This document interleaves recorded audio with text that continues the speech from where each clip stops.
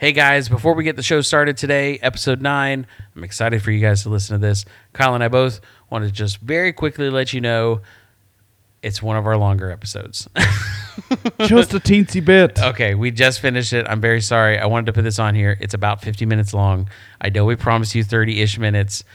It just got to be one of those talks, man. Just one of those conversations that went well, and it carried over, and I just don't want to split it up. I think it's worthwhile holding it together. So be warned. This one, you might have to break this one up a little bit, but I think it's all worth it. It is. Thanks for listening. Enjoy. Enjoy.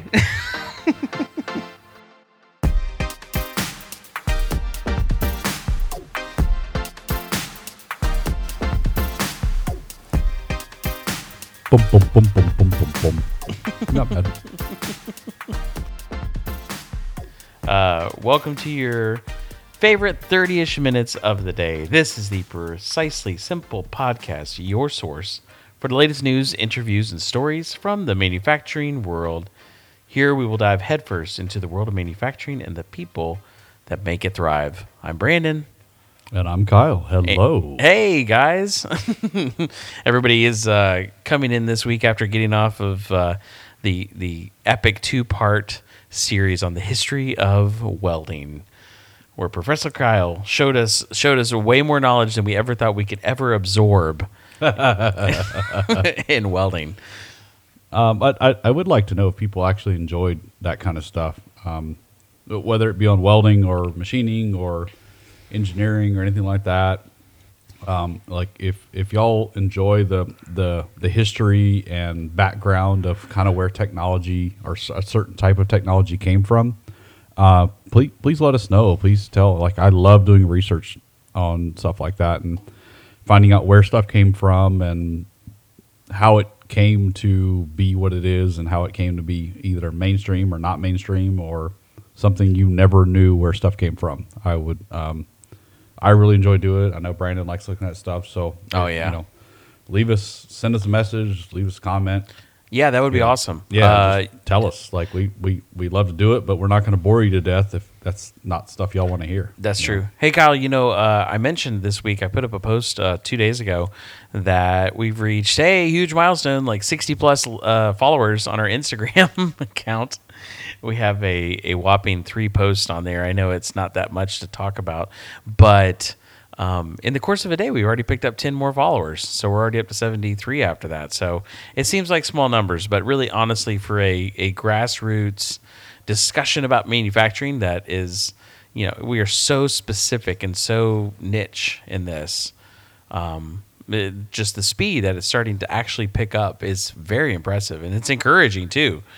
That and where they're from. Yeah. I know, right? We have a very globally diverse listening audience, which was absolutely awesome to see. And I want to absolutely truly happy about that. I want to let you guys know that if you are following us on Instagram, Kyle and I both have looked through them. We've looked at your accounts. We've seen some of the cool pictures you guys are posting on your stuff too. I'm trying to keep up with doing the matching shares to everybody and the matching follows. So just keep on coming, just come on there and hey, honestly, shoot us a comment, shoot us a message. Like Kyle just said, especially about content that you like. If you hear something you're like, that was the show, that's the jam, let us know what to do and we can do more of it. So all of that truly helps. So let's get into this. The manufacturing minute. And I want to talk about the tool that so many of us have, and I don't necessarily know if you don't realize the versatility of this, you are missing out. And that is right now they're $169.99 in continental U.S. Home Depots, and it is the 4-shelf industrial rack shelving system. It says big 6,000 pounds on it because every shelf can support 2,000 pounds of whatever. They are the more the smaller garage size version of the same exact racks that they use to put everything in Home Depot and in all the warehouses. These are literally the greatest things ever created, ever. Absolutely amazing. Absolutely. We have probably 50 or 60 of them in our shop, like from inventory storage. I mean, we have them all over the place because if you compare them to Uline or Global Industrial or any of these other like material handling, material storage places, like high end. That's high end names. oh, you just those threw things out are there. $400 or $500 a piece. Yeah. For the same thing that Home Depot is literally shelling out for $169. Yeah, And if and you wait till they're on sale, they're like in the 130s. I know. 120s. That's Yeah. when I scored mine. That were in my garage. That was the first time I said, "Yeah, I'm going to get some of these nice ones." And then we use them in our classroom. We use them in our lab. And actually, I built our 3D printer farm based off of one of these shelving units. And it, honest to God, it looks amazing. Most people, when I tell them that's just a set of Home Depot shelves, it doesn't click until they realize I said that, and they look at it and they go, "Oh my God, it really is." Just a little bit of time with some wood and attaching 3D lights underneath each shelf. This thing really does become this amazing 3D printer farm that works great. I have another set in my office, and it's a workbench. And the same thing. The top shelf is storage shelf, and you mount lights underneath, and then you put one shelf right at about the height you want to be standing or sitting at, and cut out a piece of wood on the router, and boom, you've got like a really kick butt awesome workbench. Yep.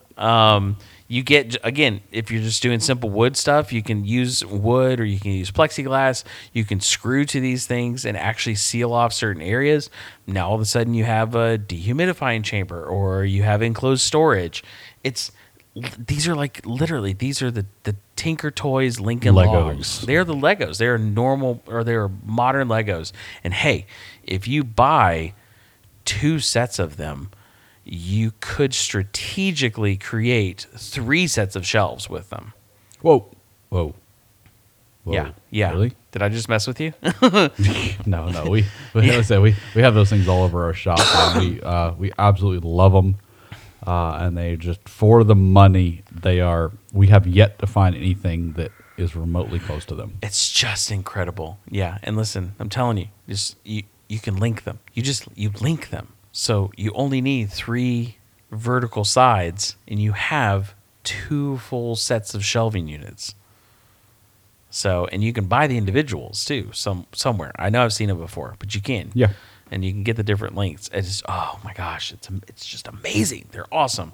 Anyway, so listen, if you haven't considered it. Do it. If you have been on the fence and you're like, maybe I'll get these shelves, maybe they're a little bit of overkill. Let's be honest. If you're listening to this podcast, you're the kind of person who appreciates overkill anyway. Yes. So there's no reason to continue doubting yourself. You have Kyle and I's permission. You should go get these. They are awesome. Because it's like the difference between these and the Harbor Freight flimsy shelves that you have to screw to the wall because when you look at them, they bend. That should be our first warning, right? Like if it says you must screw this to a stud to make sure it doesn't fall over. Yeah. That's probably an idea that you probably shouldn't put weight on it. They always put that instruction at the very end. So then at that point, you're like, well, I've already put so much investment and time into this. I guess I have to. I've already bent half the tabs. I've already destroyed one entire leg. So I'm going to have to lag bolt this to the wall. Yep, and it's a permanent fixture in the house now. Yeah. So yeah, that's great product. Great just addition to any workshop.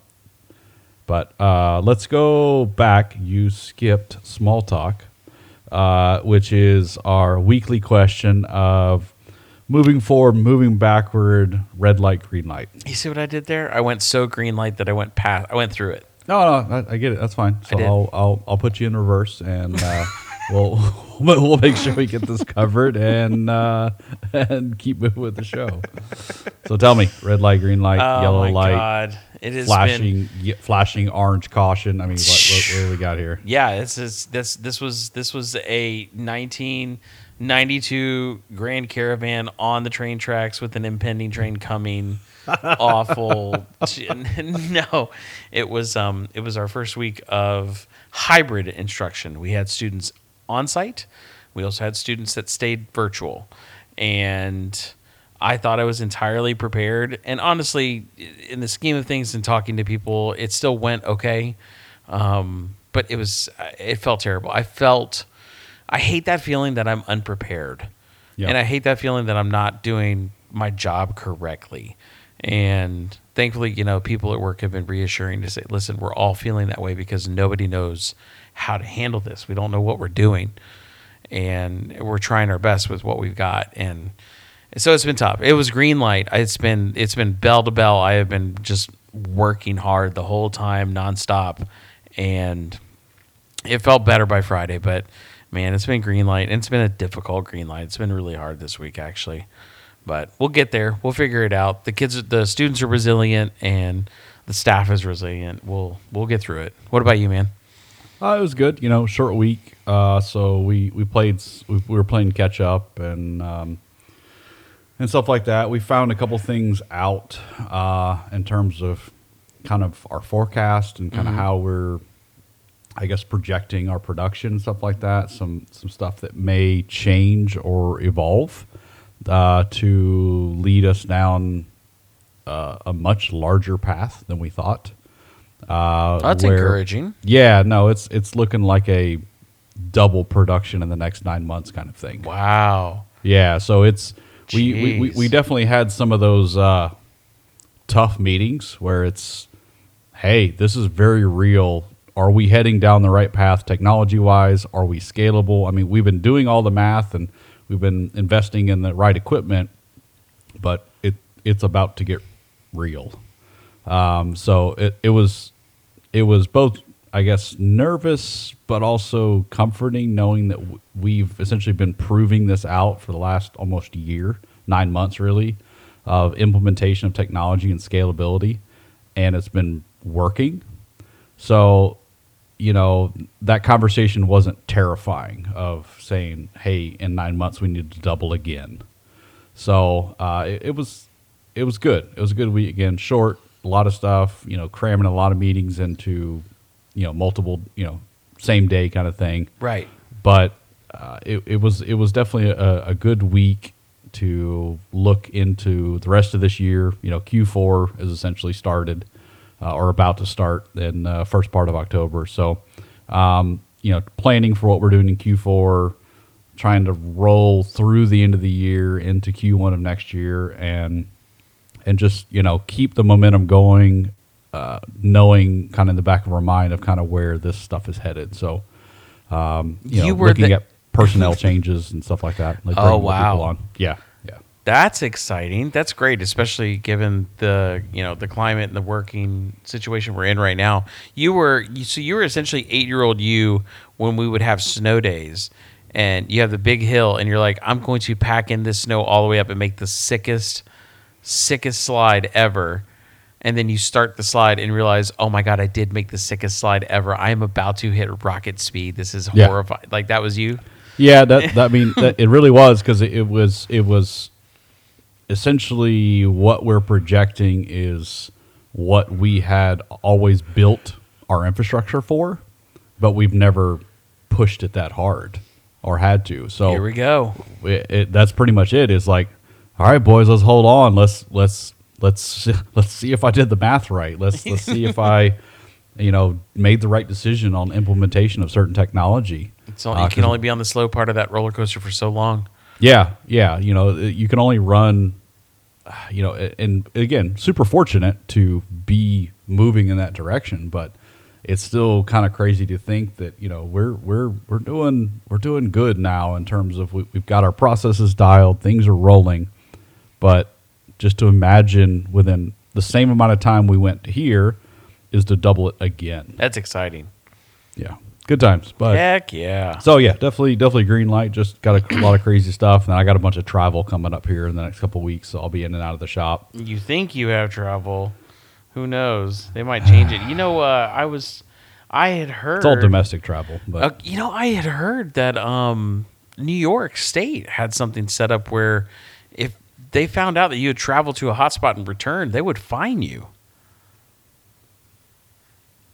So I'm not going to New York. I guess not. Yeah, like I say this. It's all secondhand knowledge. So obviously take it as gospel. But I mean, it was on the internet, so it must be true. It was on the internet, so it must be true. Good. Yeah, something along those lines. I think there's something like a $2,000 fine if if you're shown to have traveled to a hotspot and returned or came back to New York or brought. I don't know. Yeah. Interesting. Something to look into. So just be careful when you're wherever you're going. Yeah, we're going to some very secure places. Good I deal. guess is the best way to put it. All right, so you'll be safe. That's fine. And take your mask. We're fine. Hey, take your nice little mask. Yeah. I know you've got yours. Is what? It's Hello Kitty, right? No, I'm just kidding. SpongeBob. SpongeBob. Yes. Listen, honestly, if they had a Bluey mask, I would rock that thing. Yeah.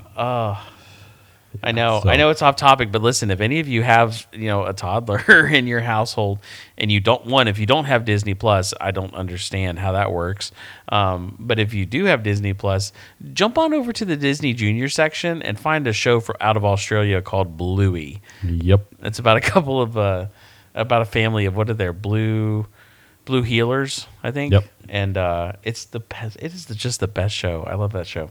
Anyway, sorry. New tech. I want to hear Manufacturing Decoded. I want to have kind of I want to have an offhand, just kind of off the cuff conversation with you, Kyle, and obviously if we get comments in our different. I like new stuff. I like things. If we get comments in our different social media platforms, that's super encouraged. What kind of tech gets you excited? I have a few questions, but what's your jam? Based on kind of our industry, yeah. What's really been exciting is some of the metallurgy and coating stuff we're doing. It's been really cool. Not just coming up with new stuff, but the migration of technology from other market sectors has been really, really fun to do, because you find like, oh, there's a whole nother use for this that has never been thought of before. So some of it's new, some of it's not. That's something that we're playing in a lot. And then the implementation of automation and evolving the manufacturing workspace is what really fuels innovation, fuels the pushing of our company, pushing of technology and stuff like that. I've always loved automation. I've always loved what is thinking outside the box when you essentially look at something with no real limitations of, I can literally do whatever I want with this, and being able to have the freedom to do it a completely different way, and using new tech or using old tech in a new way. And that's something that I know a lot of people struggle with is you can still use old tech if you're using it, use it in a new way, use it for something that never was originally designed for. What's wrong with that? There's nothing wrong with that. It's still new. You can totally do that. Yeah, it's still new. So that kind of stuff, and then kind of where some of the AI virtual reality, and if you want to talk about like what me and you just kind of looked at, it'd be pretty cool. But the introduction of virtual learning, virtual collaboration, and essentially like three-dimensional work cells is something I'm all about. I really want to see how it can apply to some of the stuff we do, but I definitely see the value in the technology. Yeah, I showed Kyle.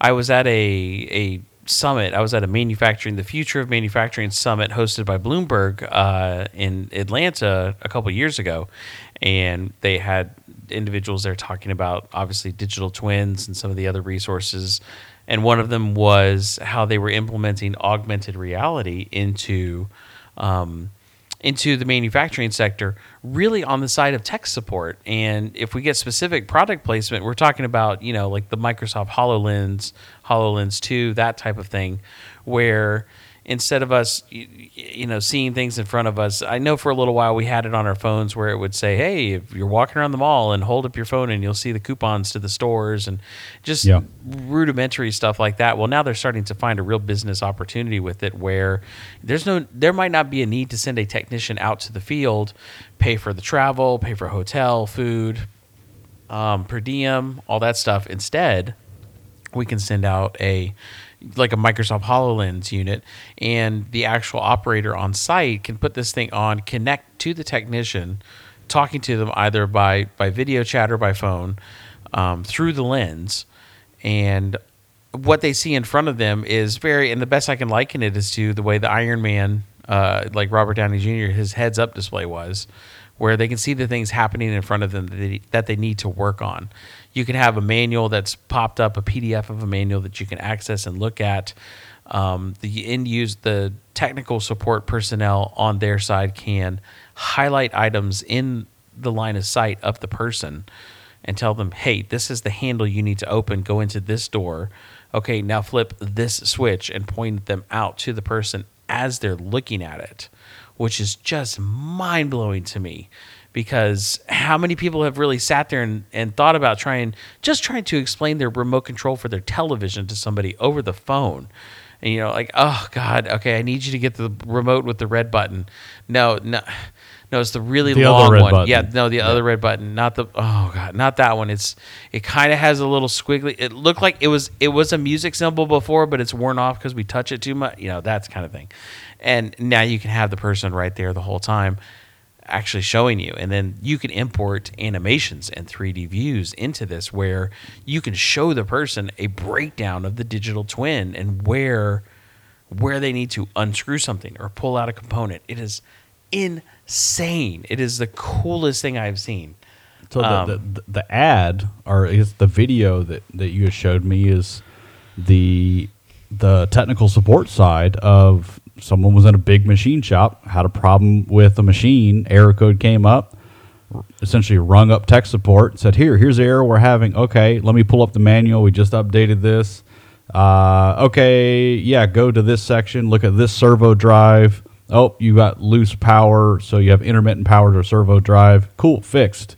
Like, I 100% see the validity in that kind of technology just in the service industry side of stuff like that. So there's definitely a place for it. The virtual training side, if you were training, especially on very technical based stuff or anything that was very hands-on, especially with COVID and all this stuff now, right? Being able to do remote and or virtual training is pretty big, because you essentially could have someone working at a shop and they could be part of a training class without ever going anywhere. Like, I know for our EDM, we had to send everyone to Chicago because that was the best way to do it, because it was 4 times more expensive for the training guy to come to us. Oh, the environment has opened up for this tech immensely. Massive. So I truly see like that kind of stuff coming down, where you'll start seeing like sub $1,000 headsets. And most of your big manufacturing companies, that's a no-brainer. Like, if you have, in most shops, like I said, like I talked about last time, most shops have either Wi-Fi or 5G in the shop. So you have internet connectivity. There's no reason why you cannot do virtual troubleshooting, virtual training, like any of that stuff. There's no reason why that stuff cannot happen, especially as advanced as today's manufacturing is. And I think now's the time for it, because, before, we're still very old school, a lot of us in the country, in our thinking about work, and that you have to be at work, you have to be there for a certain amount of hours, you need to be on your feet, your break is only your break. Like, we don't have a real dynamic and fluid thought about the workday. And this has really forced us to just flip our thinking. And one of those have been having people at home or doing virtual as a viable resource. And we've now shown, it actually is. Productivity can continue in a virtual environment in certain situations. And it's wide open for it now. Yeah, I mean, look at the engineering side. If you had engineers remote, even on mechanical design, being able to collaborate, even on the other side of the building, and being able to collaborate in a 3D environment. Hey, let me show you this one part, this one model, versus you either walking all the way to the building or having to send file transfers of models and all. It's like huge. Oh, that stuff wastes so much time. It could be, what do you think of this valve assembly? Like, do you think these tolerances will fit? Do you think this mechanical? Oh, yep, no, that'll work great. All right, let me see it actuate. Okay. that kind of tech implemented into just design, mechanical design, electrical design, implementation of PLC. Hey, is this sending something to the electrical engineer or automation engineer? Hey, does this write, kind of thing? Or PLC troubleshooting. Oh my God! Just on the troubleshooting and tech side, the technology is amazing. Can I tell you, we talked about Onshape in the Manufacturing Minute on one of our previous episodes. I just got onboarded with our enterprise account. So they're letting us test that out for a year, because of COVID and everything going on. So I have my students in an enterprise environment where I am, able to access everything that they're doing and monitor what they're working on, and they can all work remotely from anywhere. There's a couple features in here. It is mind blowing how smart this is. One of them is, we talked about this. It really is it's Google Docs for CAD, because what you're doing is live updating for everybody involved. You can have multiple people in your CAD file working. It's all web based, so you're not dependent on insane GPU power and great desktops and Quattro cards. Yeah. One of the things is you can make comments on your part in your part studio. So now it's not just a part and an assembly and a drawing. They call it a part studio, and you can drop multiple files in it, including pictures, videos, G-code files, anything can all be a part of this collective workspace that it's in. And you can make a comment in there. And in the comment, you can do an @ symbol and type in the name of somebody in your enterprise and specifically tag them in that comment. It adds an action to them, and you can say, hey, should I be putting a fillet in this location? Is that going to be okay? There's a button there for you to hit a tag and literally click a feature on the model that associates into that comment. And so I tell my students, if you have issues or questions, tag me and assign it to me and click on the items that you have questions about and send it over to me. I get a ding on here. It says, hey, such and such is asking, is it okay if I make this change to this pocket? And I can open up their features or open up their model, take a look at what they're talking about. I can immediately send a comment back. Yeah, that looks good. Go for it. Or no, I'm going to need you to change this. But it's insane. It is insane. Just being able to physically tag it, not physically, but virtually tag the item on there and say this, and I can see what they're talking about. And it was incredible. It's the whole real-time interaction and real-time collaboration, I guess, mindset. Yeah. And being able to get a whole bunch of stuff done in a very short amount of time because everyone is connected in a very, very small, I guess, almost intimate environment, because everything's right there in front of you. Right. And everything is at your fingertips, literally. So here, do this and this and this, rotate this. Okay, yeah, that looks great.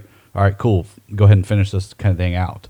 Whereas that could have been a 20-minute meeting, or start moving stuff to a conference room, or trying to share file, all that other. It just doesn't work. It's not efficient. No. It's not a good use of people's time. And I'll tell you, we had our classroom yesterday and today.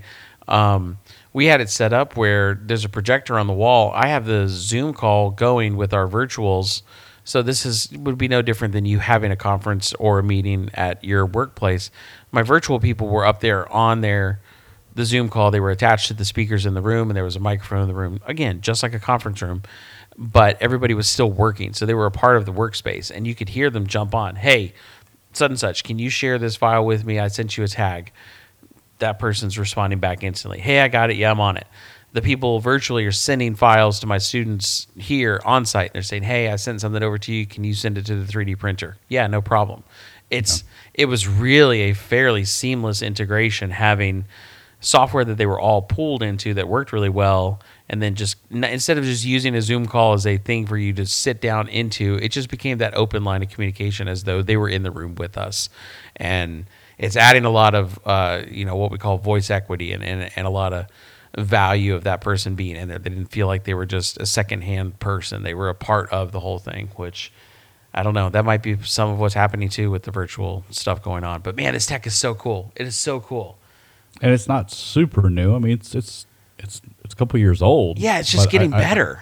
It's just getting better and better. The implementation, the usability, the price point. That's the other thing. Like, I think when it first came out, what was it, like $7,000 a headset or something? Oh yeah, absolutely. Now it's 30 something. Last year it was 3,500. I mean, who knows what it'll be next year? Right. And you may be down to $1,000 a headset, and that's where that kind of the true evolution of technology is just gets better and better and better, more affordable, more allows you to implement it into almost everyday life kind of thing. Mm-hmm. And that's what I enjoy about tech that is actually going to last versus just, cool wham bam, the hottest thing at what's the big consumer electronics show? CES. Consumer electronics. Yeah. But it's been a long week. But there's a lot of stuff like that. It's super cool tech that literally never goes anywhere. Right. And so seeing stuff that actually evolves, actually moves forward because it actually has a place in the market and in people's lives, that's what's really, really cool to see. Yeah. I have fallen full on into the world of 3D printing, and I know, man, you're dipping your toes, and you're just kind of like, yep, ready to jump in. This is cool. I'm on. Yeah. So we've been playing with, I had 4 old Formlabs, like a 1 or 1 Plus. Okay. One of the first ones. So played around with the whole stereolithography, laser UV curing resin. Right. Then our operations director was into FDM for a long time and doing a bunch of FDM stuff. And so, as our technology and I guess R&D base grows within the company, it's like we need to be able to start, even just for fit and form, start 3D printing parts. And so we've looked at some really expensive FDM printers. We've looked at some stuff, and it's just that space changes and evolves every other month or quarterly. There's something new coming out. There's something evolving, changing, and that's what's so cool about so much of that stuff being open source. Is that we're looking at metal 3D printers, we're looking at DMLS, we're looking at binder, we're looking at extruded, center or MEM-based technology for rapid prototyping of metals instead of plastics as well. So we're playing with everything under the sun, and it's just I'm getting super addicted. And I know you, on the education side, use 3D printing like no education system has ever seen. And I told you. Like, I remember telling you when you first kind of went down that path, I'm like, dude, they're going to eat this stuff up because no one is pushing this newer technology at the level that you're teaching at. And it's going to do well. And lo and behold, look at what has happened. Yeah, they love it. The kids love it.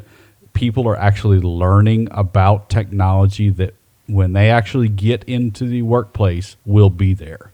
And they have already seen it before, so they're already going to be worth more to their employer because of their exposure at a younger level. Right. Yeah, we do. We try to integrate that production into it a whole heck of a lot harder than probably necessary than is called out in some of the standards. But I think it's the way to go because, that's where industry is going. That's where my companies, like you, tell me, hey, this is where we're looking. So this is where we're looking. This is where we're going. This is what kids need to understand when they come to the workforce. Just going through and getting a degree or going through a trade school and stuff like that is it's not enough anymore. Like, you have to be able to come into a company and actually contribute. Right. So getting that knowledge from the bottom and pushing up and growing with that knowledge base is so much more important nowadays, more than anything, because you everything changes so fast that you have to be able to keep up, and you have to have that good base of a whole new type of technology and kind of where manufacturing is going. And see, it's that kind of, that's the truth. This stuff it moves at bleeding edge speed. And that is why, and that's why I've kind of taken the approach of more bang for the buck, Yeah.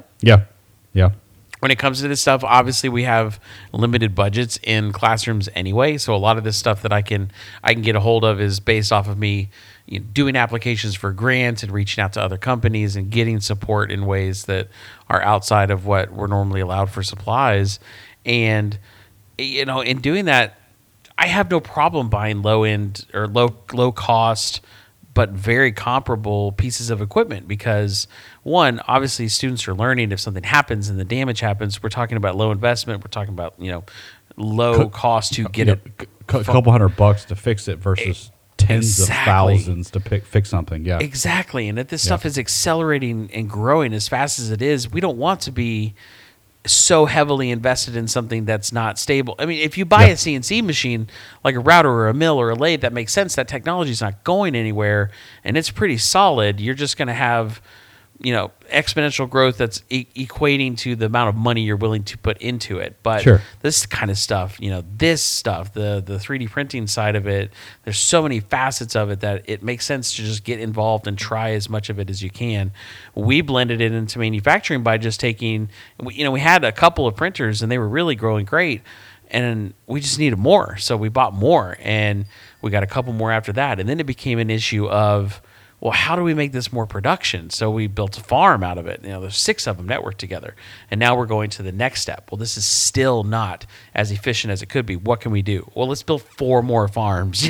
Let's nest 30 of these machines running at the same time and have them assigned, and let's test it with responsible end users who are knowledgeable in how to manage and calibrate and operate these things and have them on schedules and shifts and that kind of thing. So so we're integrating real world into this technology. But man, all this stuff is so neat. We're working on parts for a pretty large and well-known organization, and some of the parts they want us to do are going to be out of high temperature thermoplastic material, like Ultem 1010. And I was showing Kyle, there's this one machine. What is it? Oh man, I lost it. Something HT. The Funtem, something like that. It's a super high temp, like was it 450 degrees C? 450 degrees C. So that's roughly what, 850 degrees Fahrenheit. Yeah. Up there, insane. Like the bed temp and the chamber temp got up to 325 or something. I was like, you literally cook a pizza inside this 3D printer because of the thermoplastics and some of the thermo resins and stuff like that have to be handled at such a high temperature. Right. Mainly part of it's for the extrusion factor, but like you said, they also absorb moisture very, very quickly. Oh, the Intim Sys Fun Matte HT. That's it. There you go. So, but 20 years or like a perfect example was we used Stratasys 3D printed the intake manifold of our Formula SAE car. I don't know, several years ago, probably 5-6 years ago. Okay. And it was the second or third public print of that material. Wow. But we 3D printed the entire intake manifold with injectors, with threaded holes that our throttle body threaded to, and it took fuel, it took heat. I mean, that stuff was good to like 400 degrees or something insane. Fuel didn't mess with it. Like, it was an amazing material, but it was super experimental. And now there's some very large multi-letter alphabet soup agencies that are doing stuff with it. And you have the ability at a school to be able to work with them. And this is something that I'm interested. And you put it even more perspective, that printer's like, you'll be like, what, 10 grand in the whole thing? Yeah, it's in the scheme of equipment and manufacturing, that is nothing. That is nothing. Yeah. It's real exciting. This is neat stuff. This is stuff that in our field. I mean, you can hear Kyle, he's in his field and he's like, this is cool stuff. Yeah. The idea that I could get students excited about this and get companies excited about the fact that is one of the things that we have seen the most impact on in our program, is that companies come in and see the level of this type of stuff we're doing and how we're integrating the curriculum into the way the real world is, and they're like, wow, they're seriously learning this stuff. You're really having them work on this type of equipment. And I'm like, yes, they're going to be adults very soon if some of them aren't already, and you want them to work in your workspace and not be, want them to be confident and good at what they're doing, right? So of course that's what we're training them on. It makes perfect sense, but it's just, it's a new method, it's a new style of doing things a little bit, and it's exciting. And that stuff, just the idea of some of these things that we can do with this, you're like, what? I can seriously 3D print stuff at 800 something degrees. That is mind-boggling. Yeah, it was. You had carbon infused. What was that impeller? Oh yeah, it was carbon fiber polycarbonate. Yeah, so printing carbon reinforced polycarb. That is that's insane. Oh yeah, that is the kind of stuff that you're like, printing no way. The TEF, the fluoroelastomer, rubbers, being able to put fluoroelastomers, being able to print some of the carbon-based nylon stuff, like even the FDM printer we have. We bought the upgraded hothead, so we can print Nylon X, which is chopped carbon infused nylon 6.6. So, almost 10,000, 11,000 PSI. No, I'm sorry. Nylon X is 14,000 PSI tensile. So it's even higher than standard nylon 6.6 wrought material. And it's so cool to see what we can do with some of these stuff where it's like we can legitimately do functional testing with some of the stuff that I can print, come back tomorrow and be testing. Why not? So, absolutely. Yeah, why not? So in the R&D cycle, it's something that up until 5 years ago really was, you only saw it in big labs. That's it. Right. Now, my little humble tech company, we can have week R&D cycles, or it's a week. Right. And to be competitive and to keep pushing the technology and pushing the stuff we're doing, that is the only way you're going to be able to succeed. That's just all there is to it. I agree. I completely agree. So on that side of these things, like budget wise, would you be, are you the one that's trying to get the most bang out of the buck, or are you just banging the buck, just throwing money at something? And no, we're not really throwing money at something. We're definitely being strategic about where we are spending money. Mm-hmm. But for a lot of that stuff, I think we have. We have a resin printer. We just bought another bigger resin printer, and our FDM. I want to say we have maybe $2,500 in the entire three machines. God, are you serious? So our resin printer, man, it's like one of the Creality ones. Mm-hmm. I can print down to 50 microns with that thing.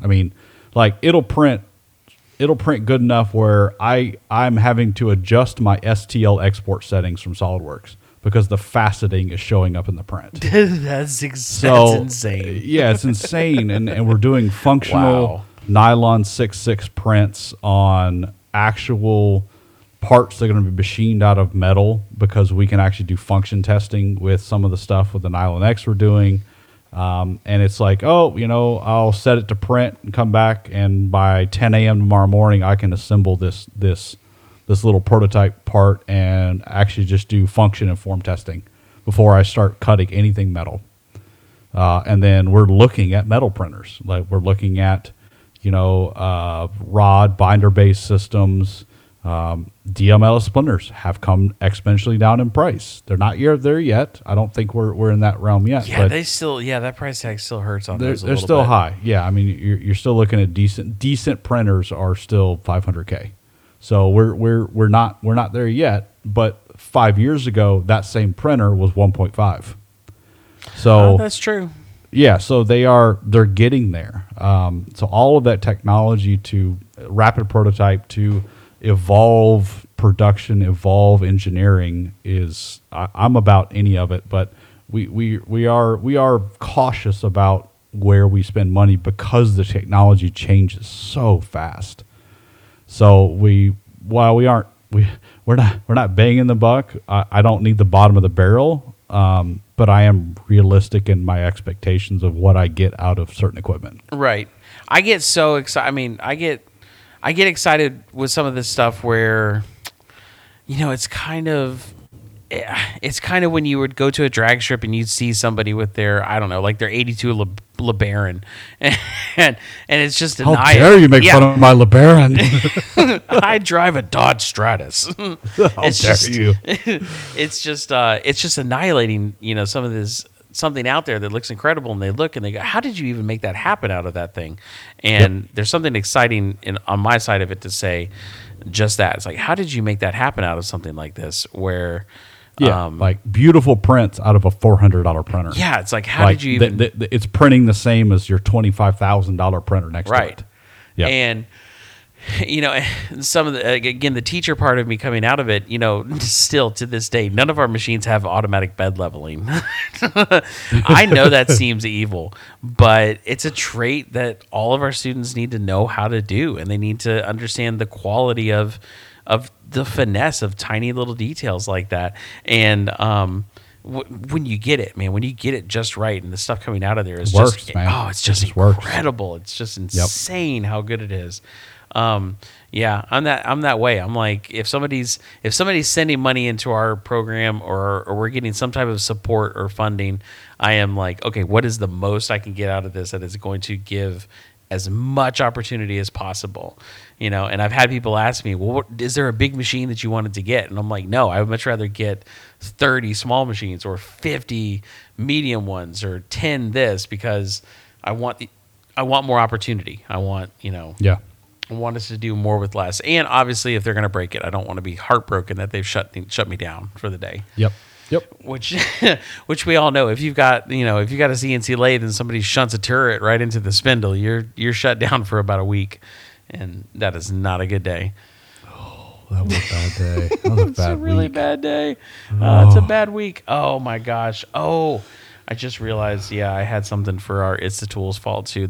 It's funny. I'll have to share with you. So let's just go right into that. Hey, it's the Tool's fault. So you had something. So I have one that's wasn't a bad thing, but it was we were kind of chasing a problem. So we've got a newer high-speed 15,000 RPM mill, super rigid. It's got dual contact spindle. I mean, it's a beast of a machine, 30 horsepower. It's an awesome machine, kills it. Mm-hmm. But we've been getting some kind of weird tool marks. And it kind of looked like tool deflection, kind of looked like chatter, but we checked, man. Like we'd run stuff with hydraulic holders, or shrink fit, like trying to chase this one little pattern. Got even the machine manufacturer to look at it and be like, is it it's a newer machine, but spindles go bad. We get it. I just understand. It just happens. So he's like, I don't know. It's like a bad spindle would do this. He's like, but let's try one other thing. And we honestly figured it out that our post, so our machine has built-in smoothing capabilities for high-speed machining. And turns out the post was calling up the wrong secondary value. Oh. So it was calling smoothing, but it was calling the roughest form of smoothing. So it was literally just calling the wrong subsection of code. It was just a post issue. Like, it was the simplest thing that we were chasing. We're like, man, they just like, we don't want to put a spindle in it. And I was like, I get it. I don't want you to put a spindle in it. Like, I hope it's not that. Figured out the code. Man, we went out there today, and you can see yourself in the bottom of a pocket. Like, it's insane. Changing one little thing, and that machine, all of our feeds, all of our rapids got, like, everything just got better by changing one little piece of code. But because a lot of people weren't doing the same kind of weird tricotal stuff we were doing, it wasn't just a common, the applications guy like, just do this. Oh yeah, we've seen that before. Yeah, switch this over. Yeah, switch this over. So it was a lot of stuff like that where it just happened to be, just right way of thinking about it, and the right guy thinking outside of the box, saying, let's try this first, kind of thing. Go. Yeah, I like it. Mine's quick. Just hey, when you're refilling the coolant sump, remember to turn the hose off.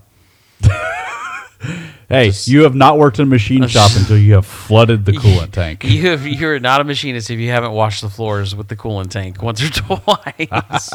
I'm not going to say that happened in our shop this week, but it did. Oh, that's so awesome. Yeah. So we had a student filling the tank and just left it on. I heard a slight drip as I came back into the lab, and I'm like, wait a minute, what is going on? Oh, cool, we're flooded.